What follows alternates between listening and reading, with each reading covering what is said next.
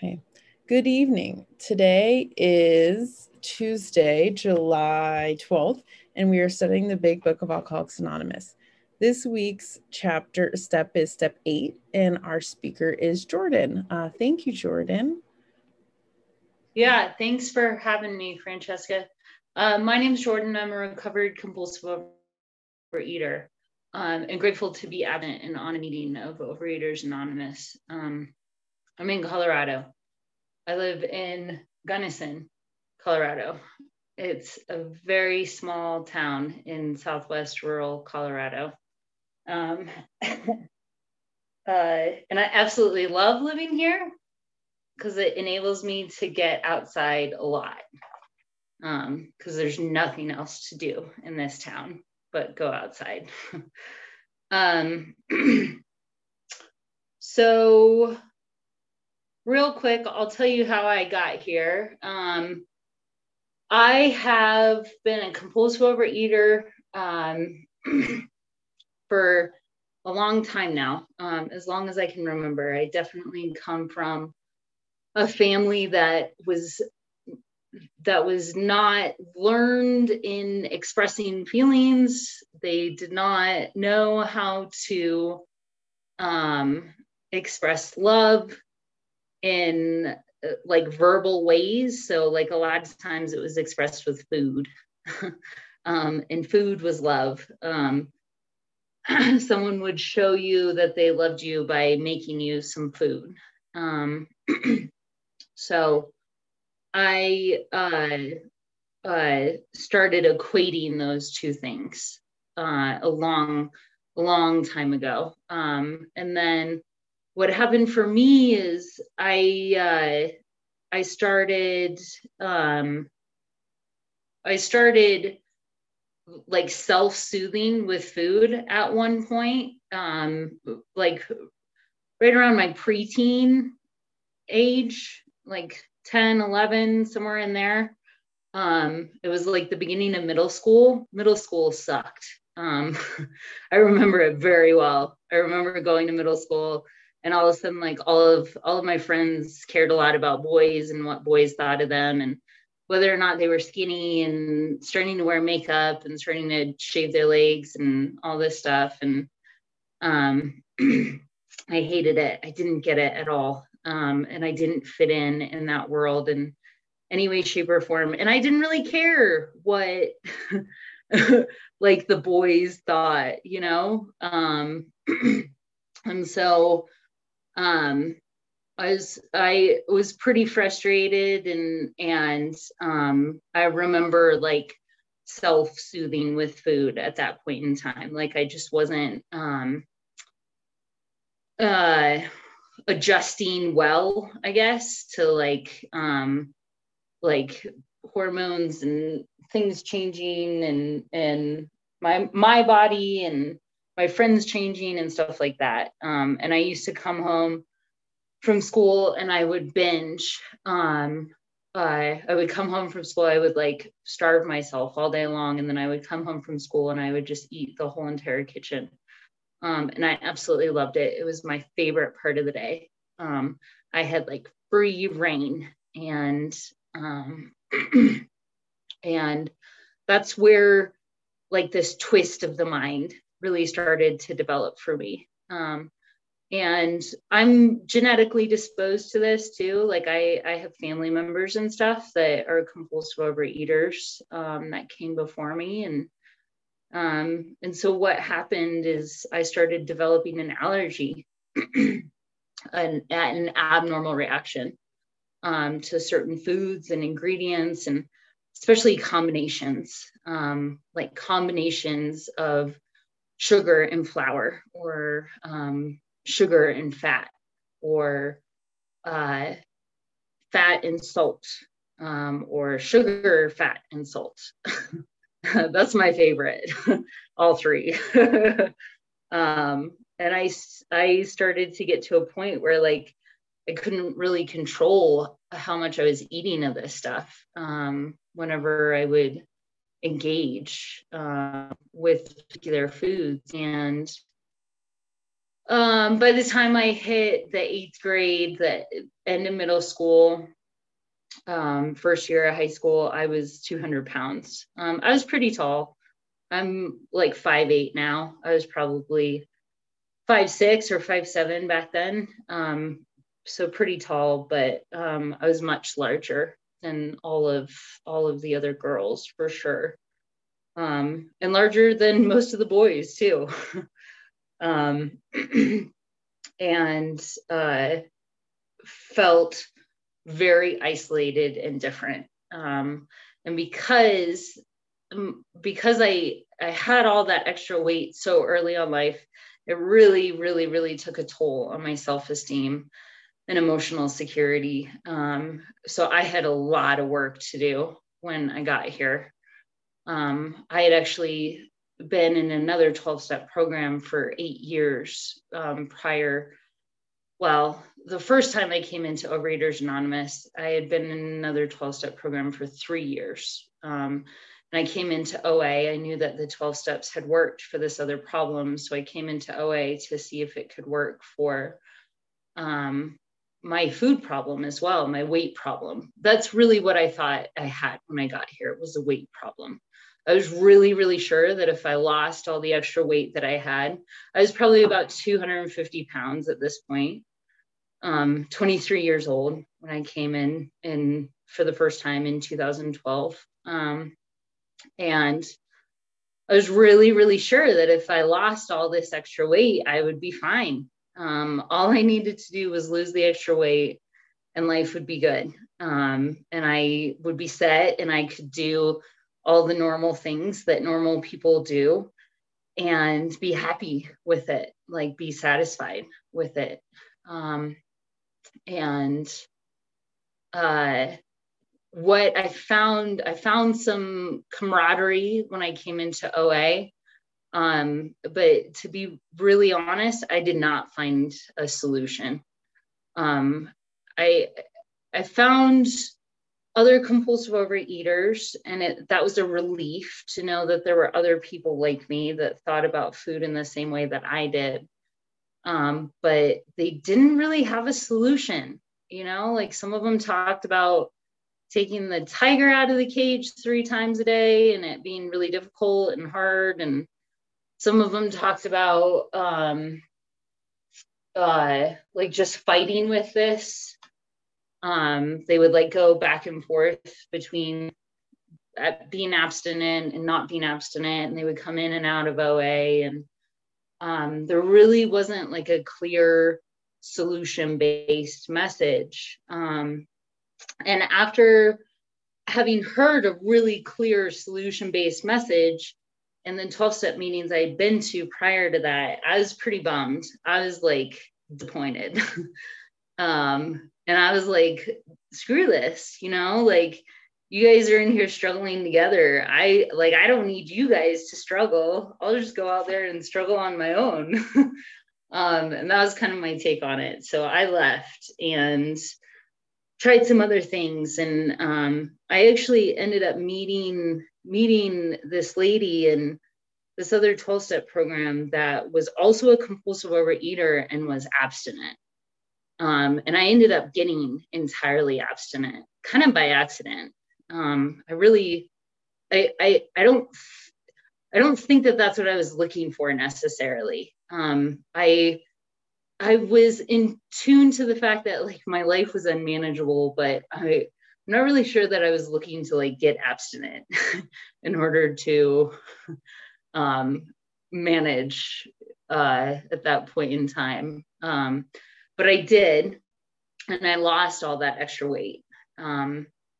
So like my dream came true, like I said, I thought I had a weight problem. So I lost all the extra weight and I thought I was cured. I was good to go. I was set completely and totally.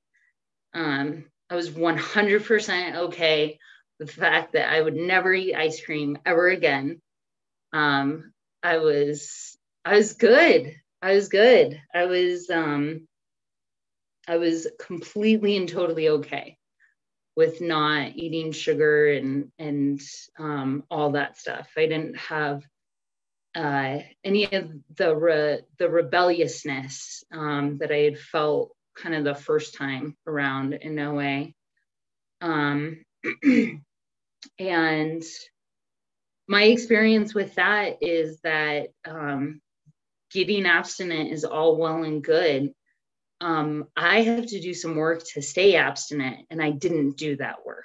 And I wound up relapsing, very, very similar to the story of Fred in More About Alcoholism. Fred's like the guy who goes to Washington and gets drunk at the end of a perfect day, right? Because I thought I was set. I thought I lost all that weight, and I had a new job, and I started dating this guy, and I got a new car, like all kinds of things. All of these things had come together for me. And I still turned to the food again. And I didn't even it even took me 9 months to actually admit that I was in relapse and gaining back 40 pounds before I was willing to admit that I was out of control again, that I couldn't solve this. And it was really scary and hard to admit that, because I thought I had found my answer. And if I hadn't found my answer, I didn't know what else I was going to do. Because at this point in time, I didn't think that OA worked. I thought OA was a bunch of bullshit. That it was a bunch of fat people complaining about shit, to be really, really frank. And I did not want to come back at all in any way, shape, or form. I did not see anything here for me. And this lady, my Ebby, I thank God for this lady every friggin' day, because I don't know why she kept calling me, and she kept calling me and checking in with me. We weren't even friends really, but she kept calling me and checking in with me, and telling me she's been in OA for, I don't know, almost 20 years now, something like that. And she would call and check in and see how I was doing. And one day she just happened to call at the right time where I was, my defenses were down. And I told her the truth about where I was at. I started crying. I started sobbing on the phone with her, because I was so scared. I didn't know what I was going to do. And at this point in time, I had met her back in 2012. She really didn't have much of a solution back then. She was one of those people that told me that she just fought with this every single day. But fast forward 5 years later, this is 2017 now.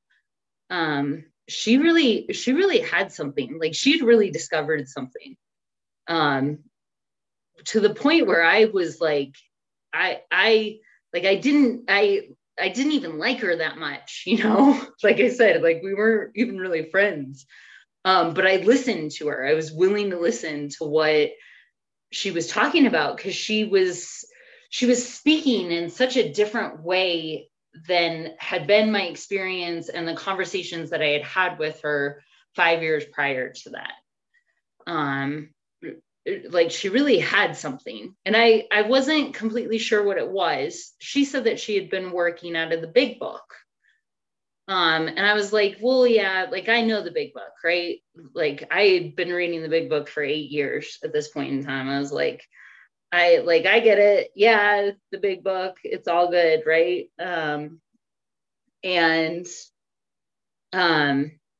She just caught me at the right time. She caught me when my defenses were down, and she ended up reading me some stuff out of the Big Book. And I'm not even sure why I listened, because at this point, I'm a stubborn, hard-headed know-it-all. So I don't even know how it was that I heard what she was saying to me, right? But she read to me about the bedevilments, and we really dove in and talked about them, and talked about how specifically they were showing up in my life at this point in time, even at 8 years of sobriety, right? And I really, like, it really sunk in unmanageability. Because I think that sometimes it's hard to see our unmanageability. Compulsive overeaters can be like pretty high functioning, right? Like they're usually not going to jail the way an alcoholic is. They're usually not losing a job the way an alcoholic might. They're usually not getting a divorce or losing their family or losing their home or losing their car or whatever it is, right? Like my experience is that it's much easier to see where an alcoholic's life is unmanageable than it is to see where a compulsive overeater's life is unmanageable. It's 5 minutes. That's 5. That's 5. Yes. Yes, 5. Okay. Sorry, I'm on my phone, so I can't see everyone's screen. So we dove into the bedevilments and we talked about how my life was unmanageable, and all of them were true. I couldn't control my emotional nature. I was prey to misery and depression. I was making a living, but it wasn't a satisfied living. I was like on the brink of getting fired on a regular basis because I was screwing up so much at work and making all these mistakes, and definitely like compulsively overeating at work. I was a banquets manager at the time, so I ate all kinds of heinous shit, right? And we really started to understand that. And I dove headfirst into the steps, started working them out of the big book, following the directions out of the big book in here. And they're subtle, right? Like, I think sometimes we talk about following the directions of our sponsor, and you definitely want to, right? Like, that is, you want a sponsor, you want to follow the suggestions that they make 100%, right? But the really important stuff is here in the big book. So, like we have these tools, and those are very helpful, right? And they show us like how it is that that we can start to integrate this into our daily lives. But like the really important stuff is like the essentials of a spiritual experience: honesty, open-mindedness, and willingness. And these are things that like a sponsor can't follow you around all day and see if you're being honest, open-minded, and willing. Like, these are things that you really have to start to internalize and like own, right? Like, I have to be honest, open-minded, and willing. And so like I would go throughout my day and ask myself, like, am I being honest about this? Am I being open to this? Am I being willing? And it really started to shift some things like pretty immediately for me. And I started working the steps and going through this stuff. I did 1, 2, and 3 are really just like concessions. There's not a whole lot to them. And then I wrote my 4th step. I wrote it in maybe like 3 or 4 weeks, something like that. So this is like something, it shouldn't take that long. I've heard people writing a 4-step in 2 days. I've even heard of people writing a 4-step in like 2 hours. It's not something that's meant to take a long time. It's really meant to get down on paper in black and white, all in the same place, the things that are running through your head on a daily basis, like the thoughts and feelings that are driving us to overeat compulsively. And so getting all that stuff down on paper and seeing it all in one place, I started to see some patterns, and I started to realize how much time and energy it was taking from me. It was consuming me, you know? And I really started to see that that's not who I wanted to be. That no matter how much those people had like quote unquote wronged me, right? Those resentments had wronged me, how scared I was of these fears, how ashamed I was of my conduct and behaviors. I didn't want it to continue to consume me the way that it was. So I kept moving forward. I fist stepped with the sponsor. I got really honest about all the stuff that was in there, even like the really nasty shit. I'll have like some really nasty thoughts about certain individuals and people and situations and stuff like that. And I got really honest with her about all of it and let her in on that. And we talked about character defects in 6 and 7.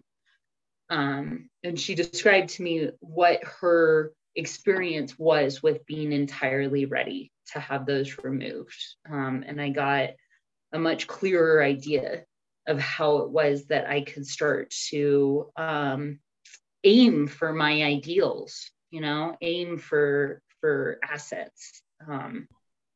And knowing that I was going to fall short, but still being willing to aim for them, and knowing that I wasn't going to be able to do this perfectly, but still being willing to participate,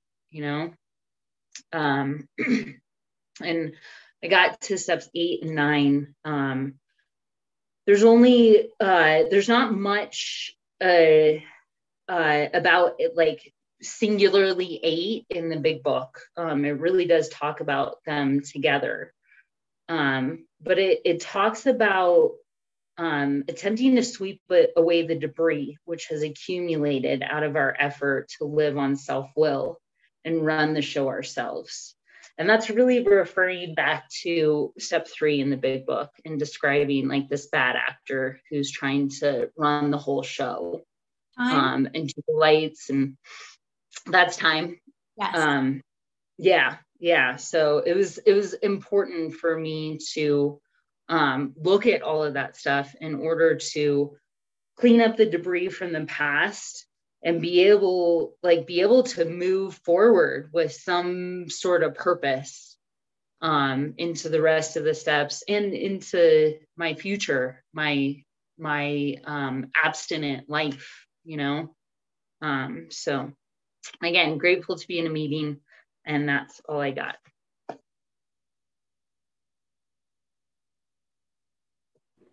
Thank you so much, Jordan, for sharing. We will now open the meeting for questions or for 3-minute shares. As this is a big book study, sharing and questions should relate specifically to the chapter and step being studied this week. We ask you to accept this guideline in order to keep this meeting on track. If you'd like to share or ask a question, please raise your virtual hand, which is under reactions, or *9 if you're on your phone, and the Zoom host will call the raised hands in order and ask you to unmute when it's turn. Would the timekeeper please set a timer for 3 minutes for each share and announcement time is up. If the speaker is asked a question, please allow 3 minutes for the answer. Okay. And so first we'll have, oh, nope, yep. All right, Eileen L. Hello, I'm Eileen, compulsive overeater. Thank you so much. I can't see you on my screen, but I know you're here. Oh, there you are, Jordan. Okay. Wow. Yeah, that was amazing. That was so great for like so many reasons. But I'll tell you what I really, I don't even know where to begin, how much I loved that whole entire share. But I'll tell you what really stood out for me. I love the part about the sponsor not being everything, because I have this habit of really kind of idolizing people in program who I think are like have it all or whatever. And I do happen to think that my sponsor is pretty spectacular. And because she is, but also, you know, she isn't my higher power, and she's actually out of the country right now, and that is a great excuse for me to kind of do whatever I want to do, quote unquote. And she's not my program. You know, this is I have a program, you know, and this really when you said that, it really was like, Eileen, like, where are you in the steps right now? You know, and it just was, it makes me want to like jump back into, I mean, I am, she gave me an assignment, but it makes me want to do the assignment because it's like, I'm not doing it for her. I'm doing it for me. And so when I heard you talk, when I heard you say like, you know, it's about the big book, and it is about the big book. It's not about what my sponsor necessarily tells me to do. It's about the textbook of the big book, and my relationship with my higher power, which I've really been focusing on too. And I do read when I'm part of my routine in the morning is about this last page of the spiritual experience, where it talks about, we find that no one need have difficulty with the spirituality of this program. Willingness, honesty, and open-mindedness are the essentials of recovery, but these are indispensable. And I change it to, and these are indispensable. And I just think that's wonderful. I'm so grateful that you brought that up, because I need to remember that my willingness, my honesty, my being open-minded is the essentials for my recovery in every area of my life. And I love that, like, asking throughout the day, am I doing this? How am I participating in my recovery in like all areas? I mean, that's genius. Just to kind of remind myself that. So anyways, I just loved it. So I'm just so grateful to be here. Thank you. Thank you, Eileen. Next up, we have Francesca. Oh, oops. Hi, I'm Francesca, compulsive overeater, bulimic. Thank you so much, Jordan. I really appreciated as well to echo what was shared about just allowing this honesty, you know, because it's like, I really am good at showing like I can do it for someone else. Like if someone gives me assignments or says, do this or that, like I can be very studious, you know, of the recovery program. And I can do like a checklist, like nobody's business, you know? But that's like, that doesn't mean that I'm honest or willing or open. And even kind of like when you said that, I was like, wait, am I like open to be in this meeting? To like listen to what is being said? Am I open to believing that I can have a new experience? That there's something that can be said here, that there's a reason I'm here. I'm not just like going through the motions, and that no matter how much pain I might be in, that like I can just be open to believing that, you know, my higher power has got it always. And I love how you connected the step 8 to the step 3 about like the debris. Like, it's like, okay, like I, you know, trust God, clean house, help others, like these sort of things that are in the book and in the way like that are wrapped up in narratives. It's just like allowing me to have that, you know, honest approach to be like, well, when I was in, you know, the actor, when I was in the bedevilments, like if I didn't really like my life, I also get to be honest and open about that, about looking at it and not like, and looking at like, oh yeah, I didn't like that, because now I'm being given an opportunity to, you know, try something else. And if I'm willing, and putting the onus on me. So yeah, so thank you for that. I really appreciate it. Yeah, your share. Thank you. And I pass. Thank you, Francesca. Would anyone else like to share? If so, you can click the raise hand button.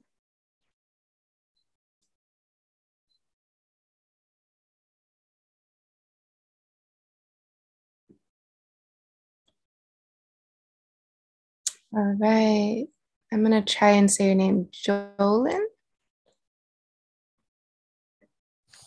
Yeah. Awesome. That's correct. Thanks. Hi, my name's Jolyn, and I'm a overeater. And I came late to the meeting, and but I appreciated what everybody said. And I'm new to this program, and I've had 3 days of abstinence, which, anyways, that's where I'm at. And I actually feel pretty good today. I don't know how I'll feel in a week. I might feel very irritable and stressed out, but today I feel good, and I'm glad I'm here. Thank you. Thank you, Jolyn. Who else would like to share? All right, Melissa B. Hey, Melissa, recovered compulsive overeater. Thanks for your service, everyone. Thank you so much, Jordan, for your message. I actually have a question.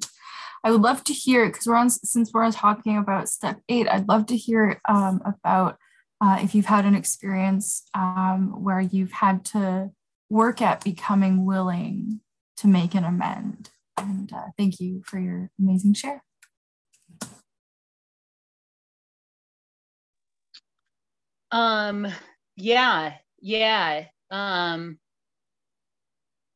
Yes, there have definitely been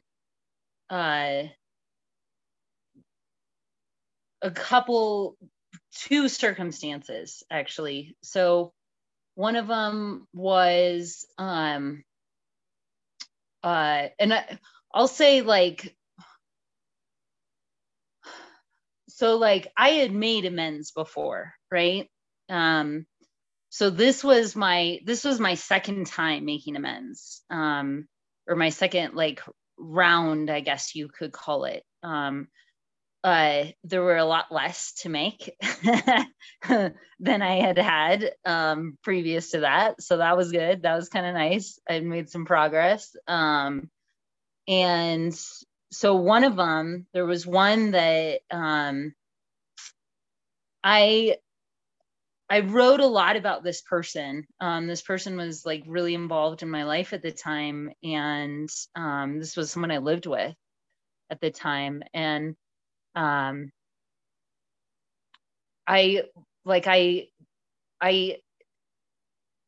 wrote a lot about how it was that I had perceived the situation, but I really was having trouble coming up with ways that I had harmed this person, and I kept praying about it, and I kept praying about it, and I kept praying about it, and bringing it to God and asking, and I brought it to my sponsor, and I asked her about it too. And she really didn't have a clear answer for me either. Like her answer was to keep praying about it. And I kept praying about it. And like what happened with that one is there wasn't a clear way I had caused this person harm,